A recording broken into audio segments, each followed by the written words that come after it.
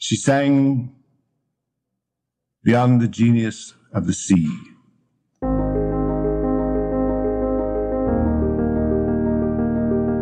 The maker's rage to order words of the sea, words of the fragrant portals dimly starred, and of ourselves and of our origins, in ghostlier demarcations, keener sounds.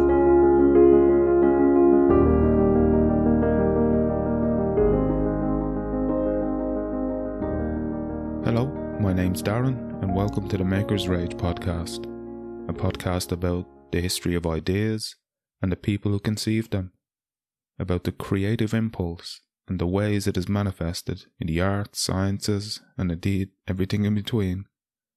I call it the Maker's Rage, though it may not be a rage in everyone.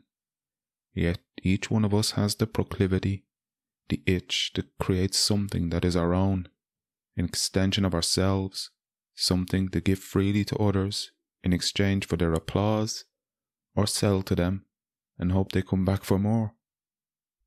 Something that may or may not outlive us, may or may not make us rich and famous, yet it is the only form of labour from which we're never alienated, because it is volitional, intrinsically rewarding, like play, and creativity is a form of play, which is why the youngest children take to it so naturally. The title of the podcast is taken from a poem by the American poet Wallace Stevens, An Idea of Order at Key West, and a passage that always struck me as a fine metaphor for what drives creativity. The maker's rage to order the wards of the sea, wards of the fragrant portals dimly starred, and of ourselves and of our origins, in ghostlier demarcations, keener sounds. A rage to order the wards of the sea, or perhaps its colours or its sounds, to capture the sense, the beauty out of the noise of life. But you may have your own interpretation. What this won't be is a how to unleash your inner genius kind of podcast, or daily tips to be more creative.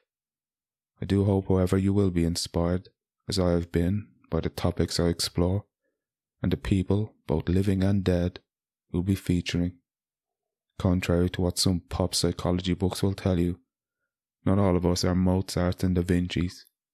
Some of us can't even match the puffer fish, or the bowerbird for ingenuity.